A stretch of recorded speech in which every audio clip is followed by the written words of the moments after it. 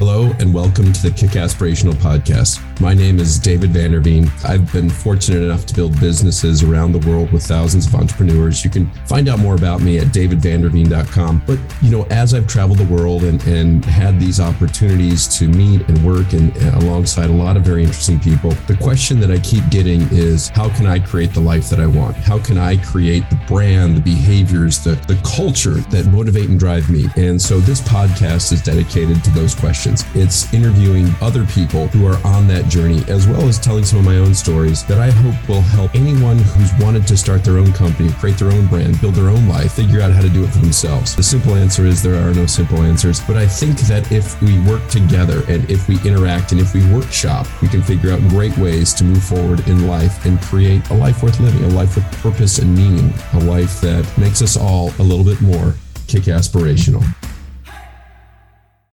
This is the Kick Aspirational Podcast. I'm Dave Vanderveen. Today, we're really fortunate to have Johnny Townsend with us. Johnny's a punter, professional football NFL punter. Full disclosure, Johnny and I do a little work together. Johnny works with me at Nirvana Water Sciences. And Johnny, I think, is it true you and your brother are both new investors in RX3? We are, as of now. Yeah, we're now part of the RX3 team. So me and my brother, Tommy Townsend as well. So.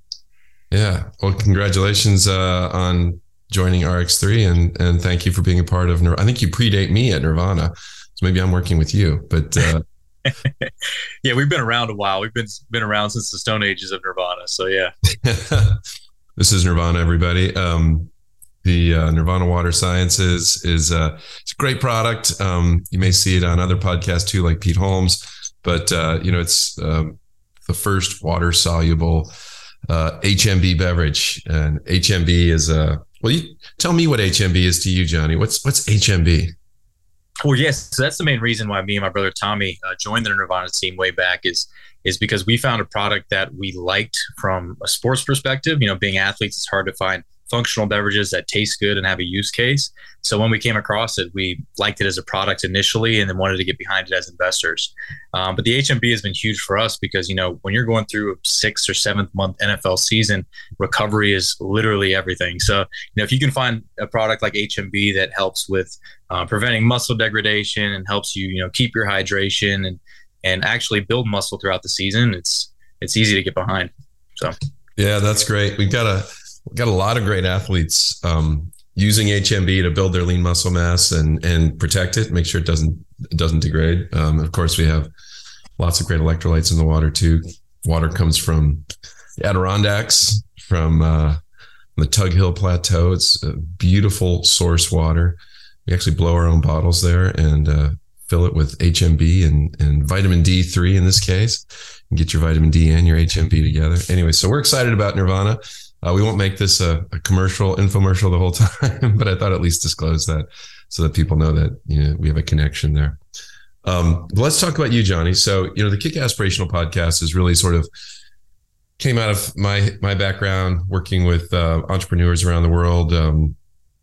We were selling excess over 60 countries, and wherever we go, a lot of people get excited about it. And then they'd ask me this question over and over again: how can I create a company like Excess in my life? And, my thought when people would ask me that was, kind of mildly interesting how technically a company starts, but more interesting is how people can actually fulfill what success means for them, how, people can build their life, progress in life and create the life they want rather than the life that somebody else is going to offer them. You've had a pretty interesting life. You've, and continue to, but you've been, in the NFL, you've been a punter, and you and your brother both are punters, but you've been a punter for since 2018. Is that in the NFL? Is that right? Correct. Yeah, I was drafted in 2018 by the Oakland Raiders and started my career with them. It's amazing. And what's the path? I don't know. I know I played football as a kid, played soccer into college, but how do you become a punter or a kicker? What's the path to that? Is that something you always wanted to do? Is that something that you trained for and kind of envisioned as a child that you wanted to be a punter in the NFL? I don't think many people want to be a punter, to be completely honest. Not many people go out of their way to pursue it. It just kind of happened for me and my brother. We were always pretty athletic, and had opportunities to play other positions at the college level, but we had better opportunities to kick at more Division I schools. So that was kind of our route, and we took it. But when you're starting a business or pursuing an NFL career, I mean, you wish that there was a blueprint for it, right? You always wish, there were steps you could follow to get there, but there never is. Everybody has a different path, and everybody creates their own blueprint to get to where they are. So me and Tommy both, even though we're brothers and grew up training together and both went to the University of Florida, we both took drastically different routes to get there. So it's pretty interesting. Yeah, and so it looks like you were punting already, obviously in high school, and were drafted by were recruited by Ohio State. Is that right? Correct. Yeah. So I started out committing to Ohio State. Coincidentally, the head coach there was Urban Meyer, who I grew up watching for the Florida Gators, and I grew up a Gator fan. So to have him recruit me to Ohio State, it felt like I was being recruited by the Gators because they took all the staff from Florida and took them to Ohio State. But luckily, I came to my senses and had a change of heart and stayed close to home. And I flipped to the Gators on signing day, and the rest is history. So that's awesome. And when you were in college and university, is it true that you had the highest average record? That your average record was almost 50 yards per game? Yeah. So that was the cool thing about being at Florida at a time where we weren't very successful is I had a lot of punting opportunities. A lot of practice. So yeah, fortunately enough, I got to graduate from the university with the highest punt average in the history of the university, most punt yards in the history of the university, and highest punt average in SEC history at the time. And so I set pretty much every record there at UF. So Tommy didn't break them behind me, but hopefully nobody ever does. Yeah, no, it's amazing. I'm just reading here on the Wikipedia that average stood until just this last year. Is that right? Till 2021? I mean, not for the NCAA. I think it is, right? Correct for NCAA. Yeah, that's amazing. Yeah, and So how does the draft work? So you're punting, you're out there, you're making this happen. Just help us, if there's people in the audience who want to know how you become a kicker or a punter. I mean, what does that process look like? How did you were playing football, I assume, in Florida in high school, and that was just a position that you fell into, or what was the process there?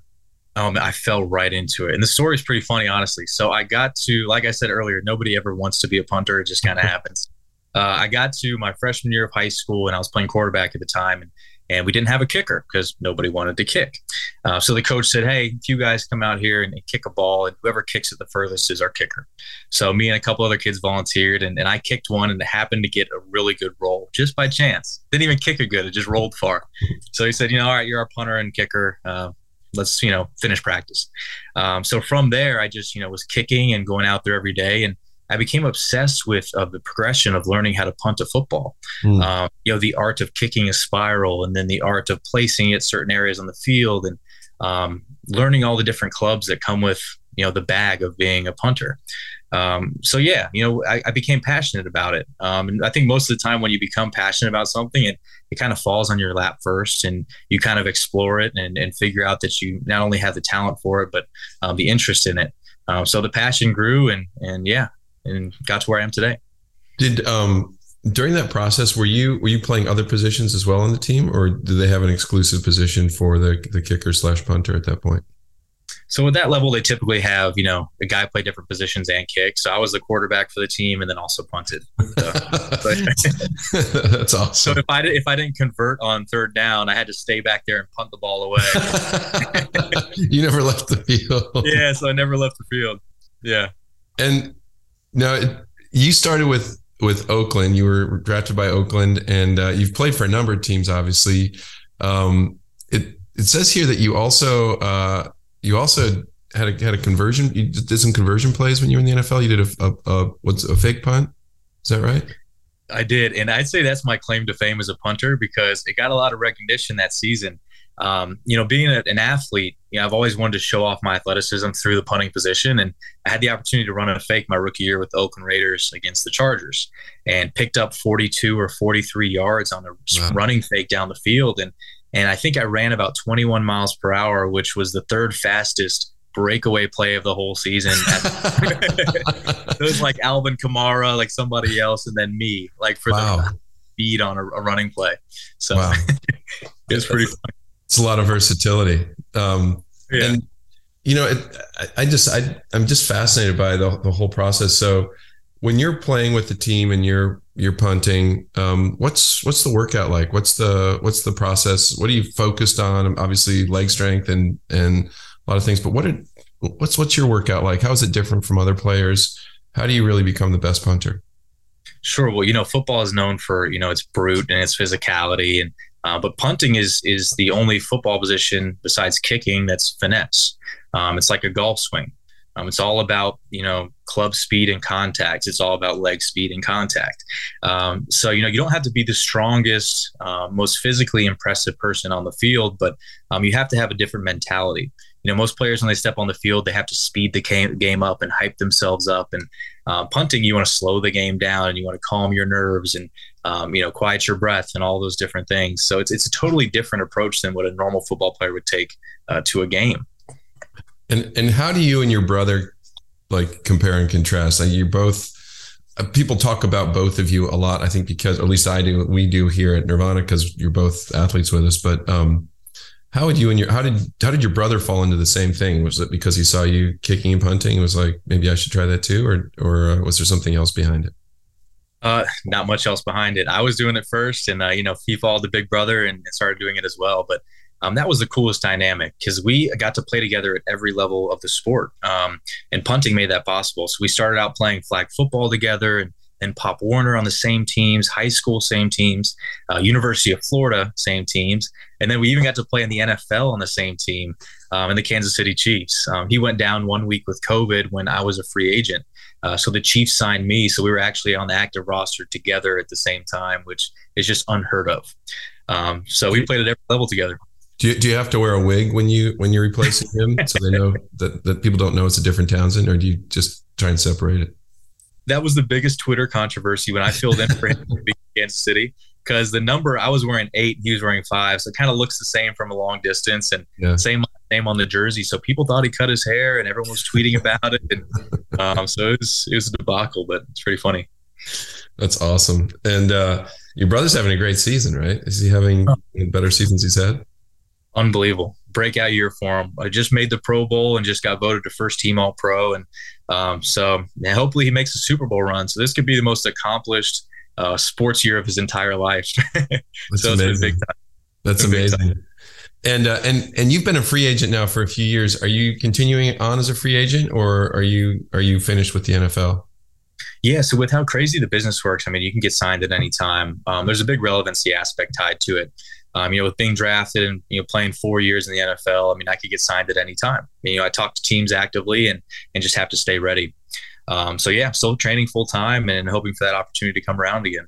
That's awesome. So there's still potential, and you could join a team at any moment. Maybe Tommy will need a little help in the Pro Bowl. Yeah, exactly. I'll fill in for him at the Pro Bowl. Yeah. Fantastic. Well, so let's talk a little bit more about what happens after a career in the NFL. Because, a lot of professional athletes can, have one set of skills to become a professional athlete, to join a team, to find success in the NFL, the NBA, different professional sports associations. But then after you're done playing, or as you're transitioning, life changes. What are your plans right now for your post-football career? What are you working on right now? Sure. So, I don't think many people see football as a career. It's just kind of a job. I mean, because it ends. I mean, there's longevity to it, but there's going to be an end to it. So the coolest thing about, playing in the NFL is the platform that comes with it. There's such an abundance of resources that they make accessible to you during your time as a current player. There's guys that tap into it, and there's those that don't. The NFL comes with an incredible network and an incredible reputation. So if you can, buy into it and take advantage of those resources, the transition can be smooth. But the hardest thing for guys is the identity crisis. I mean, you start playing football at, say, 4th grade, and you play all the way until you're 28, 29, 30. It's all you know. and it's all you're known for from other people. They see you as an athlete. So that's the biggest thing that most guys deal with, is transitioning from the game because of the identity crisis, and finding out, what your passions are outside of sports, and finding your trajectory from there. And what are your passions outside of sports? And I think I know some of these things. I know you're doing a lot in philanthropy, and you've got a continuing education program going on right now, and some really interesting projects. But tell us a little bit about your passions.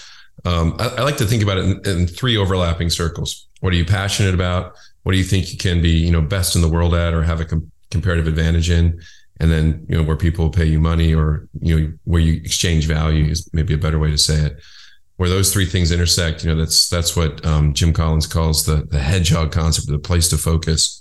What are those things for you? What are your passions? What do you think you have a comparative advantage at, and where you can get rewarded? How do those things intersect for you post-career?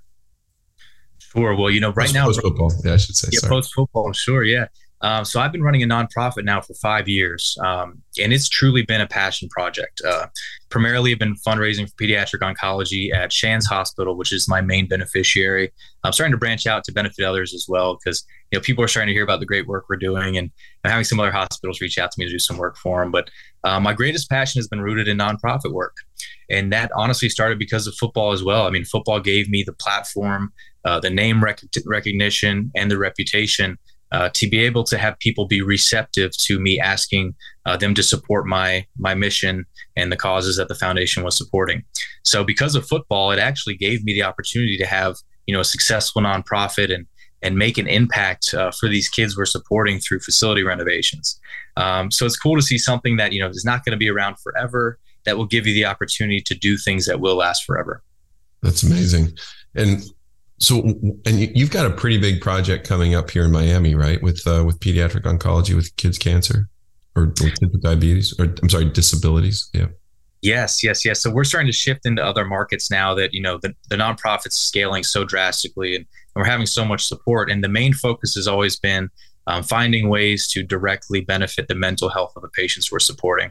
That's why I've liked doing facility renovations so much, because, if a patient can come to an outpatient clinic and their parents can be comfortable in nice recliners, and the patients have entertainment systems, and their mental health is improved drastically by these, external factors. There's a direct correlation between that and their actual healing. So anything that we can do to help with their positive mental health is a win for us as a nonprofit. And we recognize that. So we're starting to do different things. So this year we're teaming up with Miami Fashion Week and hosting the first ever disability inclusive runway show. So we're going to give these patients, that were born with circumstances they didn't choose, an opportunity to be the center of attention and walk the runway and find their inner self-esteem and boost their self-confidence. And I think that will help their healing. So, yeah. And maybe sometimes too, when people don't feel like they look their best because of all these external things that are happening to them, being celebrated, for fashion and beauty, it's kind of a nice thing. Seems like it's going to be a big hit. Yeah, and I'm not a fashion guy by any means, but I'll tell you what, you can relate to the feeling. When you put on a nice outfit and you step outside and you're feeling good in it, there's a whole different confidence element to it. So if we can give the patients that platform, it's going to be cool. So that's exciting. Well, I'm excited. I think with Nirvana, we're going to be supporting you as best we can and helping to participate in that. So I'm looking forward to seeing how that comes together. It sounds exciting. Definitely. Yeah, we're going to have Nirvana all over the place in Miami. So that's awesome. Hi, this is Dave Vanderveen, and this is a little ad for one of my favorite brands, for Nirvana Water Sciences, where I happen to be the CEO. But I wanted to share with you why I became the CEO. I didn't have to get a new job. I didn't have to come to this company. It was a company I've been talking to for over a year before I joined them. I was absolutely enamored with their science, with HMB, beta hydroxy beta metabutyrate, which amplifies protein synthesis. And I'm 54. The older I get, the more that matters, because as we age, as we get past 30, we start losing 5 to 6% of our muscle mass every year. And I'm a guy who likes to get out there, get active, have adventure, and I like to ski powder and with helicopters. I like to surf bigger waves. I like to free dive. I like to move. I like to run. I like to trail run. I like to hike. And all those things require lean muscle. And then you're also pretty involved in, that's philanthropy. You're doing a fair bit of education right now too, correct? Correct. So yeah, we talked back to the resources that the NFL had to offer. They have continuing education programs. So they pay for your tuition for life. It's a certain amount every year. So every NFL offseason, I've re-enrolled at the University of Florida to chip away at my master's. So I'll be graduating with that in about a month or so. And I actually had the opportunity to enroll in Harvard Business School and crossover into business program, which is a program specifically for graduate professional athletes from all over the globe.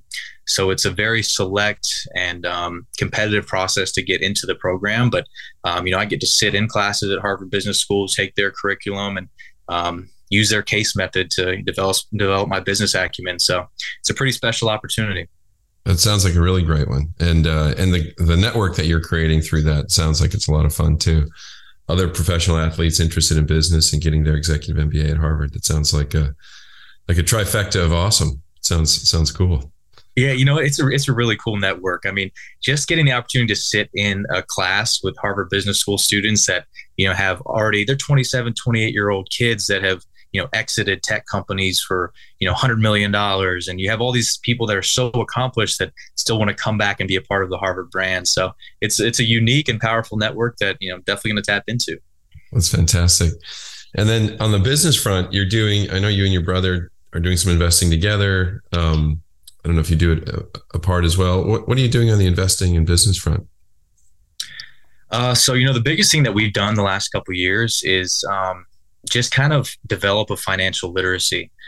Because, when you're going through college and stuff, you don't really get the opportunity to learn, the important pieces of business. And when, you're playing in the NFL, you come into a lot of money really quick and you want to be smart with it. So although we are participating in certain investments, we're really trying to take a slow approach and just kind of learn the right approach and figure out what we should do and when. And luckily we have a lot of people in our corner that, are really guiding us in good directions. Do you have a financial planner or financial team that you work with to help you with that education and make sure you invest wisely? A lot of it's just kind of on our own. And a lot of the learning that we have done has been through involvement in investments.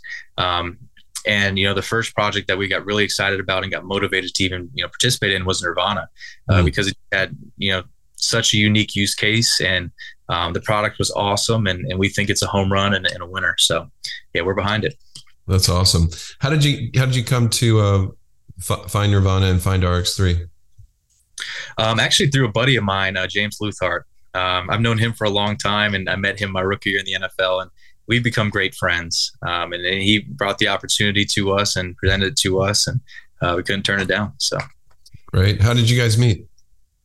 It was just a strange coincidence, honestly. He was buddies with one of my teammates at the Oakland Raiders.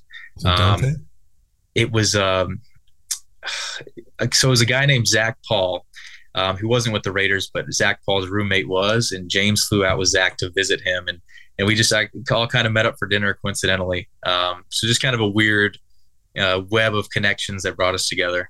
Interesting. Yeah, James is a great guy. He's a big advocate for two things I'm involved in. I finally got to meet him in London at the Packers Giants game last year. Last fall, but he's been a big supporter of a lot of the projects that I happen to be in too. And neither one of us really knew each other until recently. So it's nice to actually get to meet him. So what's your plan? When you're thinking post-career, or post-NFL, obviously you got these three big areas that you're kind of investments and business, your passions with philanthropy. Where does this take you? What's your plan for the next 5-10 years? I think, the journey is the destination. And in terms of that one, I think I'm at such, exploratory phase in my life where, I've had the opportunity to build a lot of great relationships and develop a lot of skills that, people would assign a value to. So I'm excited to just really explore those and see what, all of that, will create in terms of opportunity. Yeah, I mean, I'm excited about the work you're doing with us right now. We're just starting a really interesting project where you're helping us with other athletes that we're working with. You're working with their social media team, digital team. You're helping us open some new accounts potentially. there's just a lot of areas to explore. And, I think we've given you plenty of places to show us what you can do. It'll be fun to see where it all connects. Yeah, I'm excited as well. I'm excited to be an official part of the team and actually help grow and scale, this brand. I'm actually curious about how your path, brought you here. I mean, when you graduated from college, I'm sure you had a ton of opportunities and just you could have gone in any different direction on this journey. So what do you think brought you to, the entrepreneurial route? And because for me personally, I mean, I've always valued stability and consistency and with the entrepreneurial route, I mean, you never know which direction you're going to be sent in at any time. So, yeah, I mean, to me, look, I graduated college with a philosophy degree and a political science degree. And I did work for a congressman. I worked in a couple think tanks, which is related to my degrees. But, to go further, you really have to get additional, you have to get a master's and a PhD if you're going to stay in think tanks or stay in administration. If you're going to work for a congressman, you don't really need more degrees, but I didn't really want to stay in DC and do that. I did work for the term limits movement. I ran the Western states for them, which was more entrepreneurial, did a lot of ballot initiatives, passed laws in 23 states.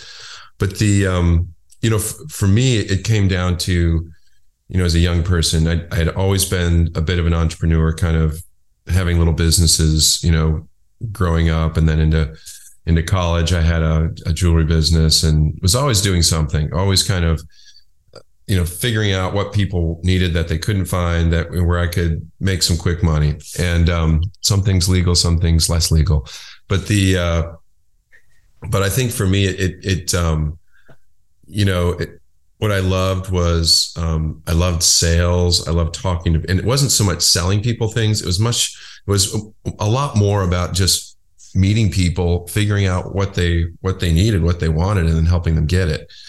I ran a few surf and sport companies and ski shops in the Midwest when I was in college, late high school and college. Started out in sales, ended up running 3 of them. And, the first thing I noticed was that when somebody walks in the store, the worst question you can ask is, can I help you? Because if somebody says, can I help you? Everyone just be like, no, I'm okay. I'm just looking. It's every time. Right. And so what I figured out was if you just ask somebody, they'd come in and you'd ask them a question. You'd say, oh man, it's sunny outside today, or man, it's really raining today, or, what's happening? Where are you coming from? We just get into a conversation in a rhythm. Or if somebody was in the tennis section, I'd walk over and say, man, are you watching the US Open right now? Or whatever the latest, tennis thing that was on, and just get them talk. Who's your favorite player? What racket are you playing with? You just get into a conversation, and pretty soon they'd tell you why they came in the store. And then you could help them find and buy whatever they needed. But at that point, you weren't selling them something; you were just helping them find what they wanted. And that process kind of led me into more marketing roles, trying to think about it on a more macro basis. And I ended up at a beverage alcohol. I ended up doing marketing for a beverage alcohol company in the Napa Valley. Ended up running the business side of that for a few years, and found some success there, and then moved more and more into tech. Did help some companies build the service arms, their consulting arms. Sold, and you kind of did a couple exits there, and then helped launch a fairly large .com in the late 90s, Nonstop Net. And there I was a head of sales and marketing, bought a Red Bull distributorship because we were sort of the plumbing of the internet. We were managing internet data centers, and built a 2-story trade show booth for like Comdex and things with a Red Bull bar. And one of the things that we noticed was, because I was saying, like, no one's coming to Comdex to talk about plumbing. They're coming to Comdex to see what's hot and new.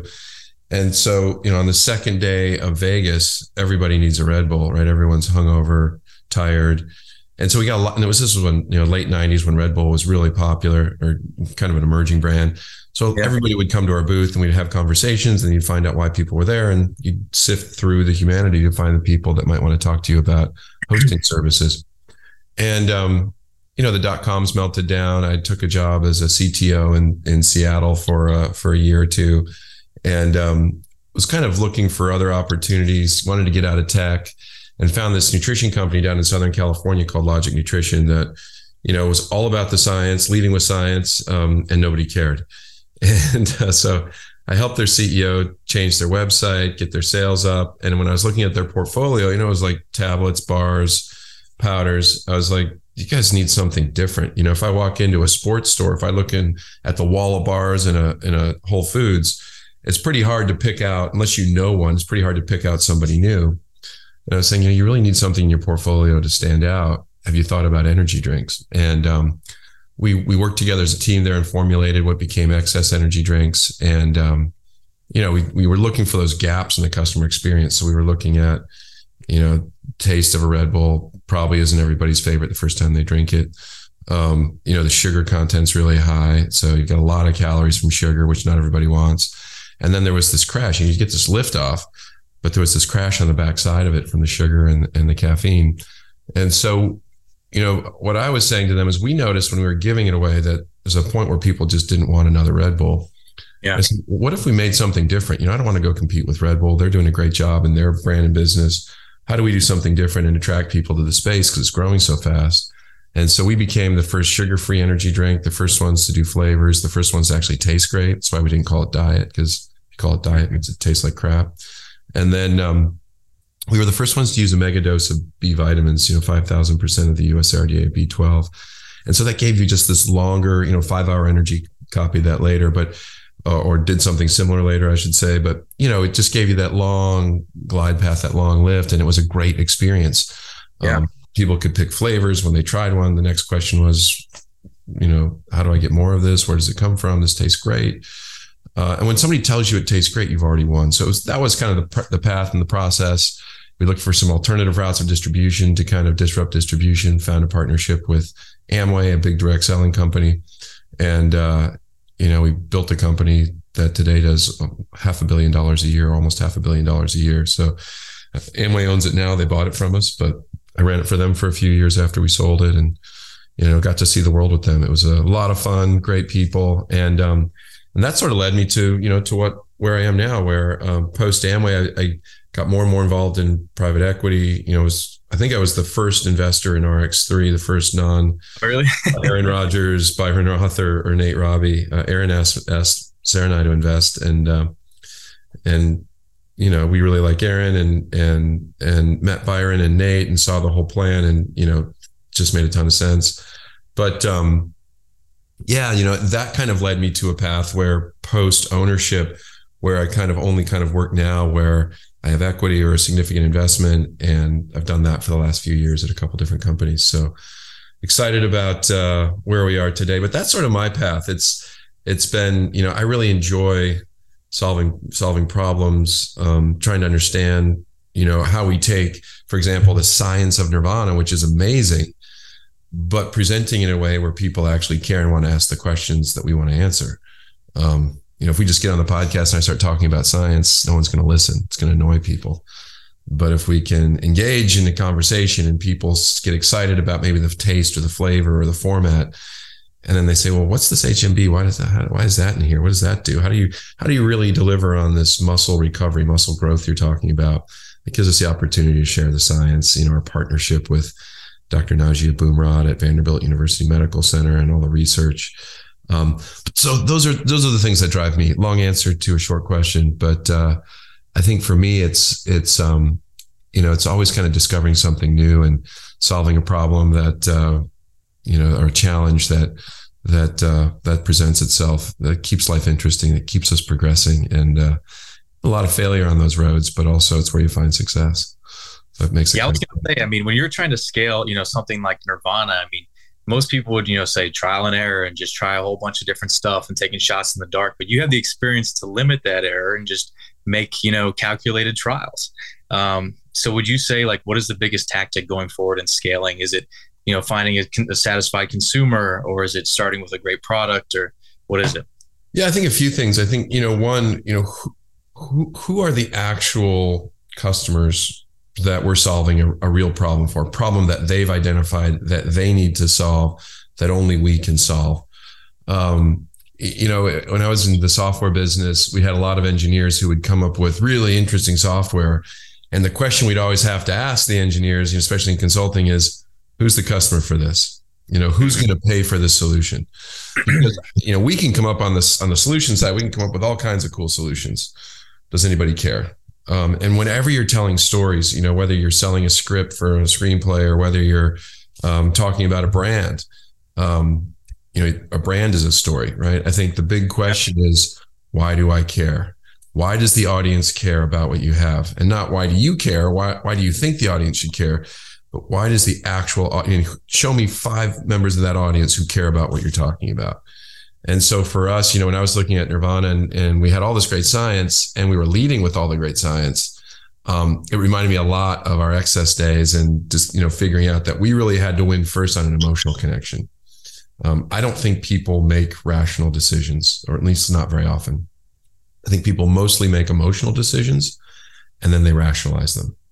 That's why EQ, emotional quotients are so important. IQ is great, but if you don't have EQ, it's, you probably be a lot harder to be successful. You'll meet people who have a lot of EQ and maybe a lower IQ and crush it. And you're like, how is that idiot winning? And it's because they understand people, right? And so for us, I think when you win on taste, you win on flavor opportunities, you win on formats, whether it's shots, gummies, carbonated or still. And when people fall in love first, when they're like, wow, that tastes great. Where do I get this? What's in it? Now you've already won. They've already told you. It's good for you too. Yeah. Well, now see, once they love it, that's the emotional connection. Now they're looking for reasons to believe. Now they're looking for, why should I use this? Why should I pay that premium price? And it's funny. I was at BevNet, which is a big beverage trade show, and John Fieldly is the CEO of Celsius, which is one of the hottest beverage brands in the world right now. They're growing like crazy, but they're trading at almost an 11x multiple of revenue. I mean, huge value to everybody wants to own a piece of Celsius right now. They're a lot like Excess. We started roughly the same time. Excess grew a lot faster earlier, and we sold a lot earlier to Amway. But very similar. Low sugar, helping people lose weight, control their body fat. They use like EGCGs and green tea. I'm not representing their product or brand. I like them. I love what they do. 2 of our board members at Nirvana are also with Celsius. But I was talking with John Fieldly, and he was on stage talking about their success. And one of the things that he had said on stage was, it took us a long time. They didn't have a lot of success right away. So it took us a long time to figure out, nobody cares about the science till they fall in love with the product. And then he and I were talking about that later, and we were laughing about, he goes, yeah, we go to these places and you guys be out there and we'd be sampling and, we'd be talking about science and you guys would just be like having fun, getting drinks in people's hands. And now they're, crushing it and have figured that out. And I think that's, for Nirvana, it's a very similar path. But we've got great science, and you've seen some of the new things that we're working on that'll be launching in February and March. But we're doing a lot of new flavors. We're doing new formats. We're updating the brand. We're updating the flavor profiles. We're updating the formats. We're gonna have a big new launch coming very soon. I won't let the whole cat out of the bag yet, but it's all about helping people fall in love with Nirvana and the super ingredients that we have. And then, earn the opportunity, earn the questions we want to answer. So yeah, it's going to be a lot of fun. It's going to be exciting. But I think that's, for me, sort of where those dots connect and why I'm at Nirvana today. And frankly, it felt a lot like the early days of Excess, Logic Nutrition, when I met the team. Met them almost a year ago. And then I was working with ItWorks and running the non-US business, living in Europe. And we thought we were going to launch a product with ItWorks, and that got kind of put on hold. But, really fell in love with the science, the products, and saw the opportunity to transform this thing and do something big and bold again, which is quickly where we're headed. So it's a lot of fun. Started with Nirvana in October. It's been a great run so far. So what are you doing today? What's happening on Saturday? Where are you right now? Are you in Florida? So I'm in Florida currently. I woke up to my whole family. I actually live coincidentally next door to my parents in Orlando when I'm here. Got a house next door to them. So we got a little family compound here, which is fun. Haven't got sick of them yet, but I woke up and they were all missing. Their cars were gone. Nobody was home. And I found out they flew to Kansas City early this morning to go see Tommy play a playoff game. Oh, wow. Played the Jaguars today at 4:30 p.m. So they all just flew out of town, didn't tell me, and they're in Kansas City. So Tommy's, what time is it now? He's suiting up right now to get ready to head out for warm-ups. So. Oh, wow. That's awesome. So go Chiefs. So go Chiefs. I assume they're favored to win that game. Is that right? They are. Yeah, they got the Jags today, and I'm not sure what the point spread is, but yeah, they're a favorite. They're a favorite. So what do your parents think about all this? I mean, you guys grew up in Florida. You both grew up playing football. Both got scholarships. What did your parents think about you guys both being kickers or punters and the path you're on so far? So it's funny that there's been a lot of comparisons drawn between our family and the Manning family. Oh, yeah. So there's Eli, there's Peyton, and then there's Cooper, the third Manning brother who didn't play football. He just does his own thing. So I actually have an older brother most people don't know about sometimes, but okay. He's an orthopedic surgeon in Philadelphia. He's 2 years older than me. And so, yeah, we're the Manning family. We've got two football players and then just the wild card. But my parents are, they're happy. They, have given us every opportunity to succeed. And luckily me and my brother are both in the NFL and got an older brother. It's, in medicine. So.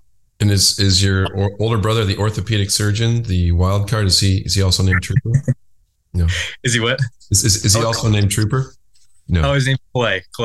Well, that's Clay Townsend. So you guys you all succeeding at a very high level. Orthopedic surgery is not an easy thing to get into either. That's a long education career. Oh man. So he had a cool story. Well, not cool because it involved an injury, but his going into his senior year of high school, he tore his ACL playing football. So that abruptly ended his sports career. Timing was terrible to go to college and play sports. So ever since then, the team doctor at the University of Florida did his ACL surgery. So he was exposed to the whole ortho side of sports at a very early age. And he knew from that moment, he said, I want to be an orthopedic surgeon. I want to help rehabilitate athletes, and I want to work in sports. So since his junior year of high school, that he knew that his path was going to be that. And he's sticking to it. He's dedicated to it. So, and is he treating a lot of professional athletes up in, you said Philly, right? Correct. So he's at Temple Hospital and he's now working with Temple Athletics, but he's a resident ortho student there. So once he graduates, he wants to, work for professional or collegiate sports teams as, a primary orthopedic surgeon for them. So. Wow. Yeah. Cause I was going to say, cause you guys aren't that old. How old are you? 27. 27. And Tommy, is he 25? 25. And Clay is 29? 29. So, yeah. Oh. Yeah. We're all like less than 2 years apart. It's just pretty funny. We're close in age. Yeah. All under 30. Yeah. So my father's a head and neck specialist, did his residency at Johns Hopkins. And I think he said it was 14 years of education post-college. So, yeah, it takes a while to get those advanced medical degrees. But sure does. That's awesome. Yeah, hopefully you can meet him someday. He'll be down in Miami, and I'm sure you'll meet him somewhere, a Super Bowl event or something like that. So that'd be awesome. Well, Johnny, thank you for making time today for the Kick Aspirational podcast. I think we'll get back together around Fashion Week and show some highlights, maybe talk about some of that, because that's going to be exciting. But really excited about working with you more closely. It's nice to be in RX3 together, but to be able to work together on a regular basis with Nirvana, with all the things we're doing with muscle recovery, anti-inflammation recovery coming soon. It's going to be a lot of fun. Oh, for sure. We have such a great team behind Nirvana, and I'm fortunate to have the opportunity to work behind you and your expertise and mentorship and carry this thing to the promised land. So yeah, man, that's right. Yeah. Well, that's where we're headed quickly. And I'm in Florida too. I'm in Sarasota. So yeah, I see the sun shining. It looks like it. So I assumed you're in Florida somewhere. Yeah, we're this week I'm in Florida. I'm actually going to Arizona tomorrow, and then got a quick trip to Hawaii. But it's one day at a time here. We're having a lot of fun. Exactly. Well, thanks a ton, Johnny, and man, good luck to Tommy today against the Panthers. We're gonna be cheering for the Chiefs all day today here in Sarasota. Oh yeah, same here in Orlando. Awesome, thank you. All right, David. Thank you for joining another episode of the Kick Aspirational Podcast. You know, the most important thing to remember is this is not a spectator sport. What I'm deeply interested in is hearing about your stories and answering your questions. What does your life look like? What are you trying to accomplish? What are the barriers that you're trying to break through? Because at the end of the day, the Kick Aspirational Podcast is about helping people break through barriers of their own. I'd love to hear what you're working on. I'd love to join you in your battles. And most importantly, whatever you do today, please, among all other things, be kick aspirational.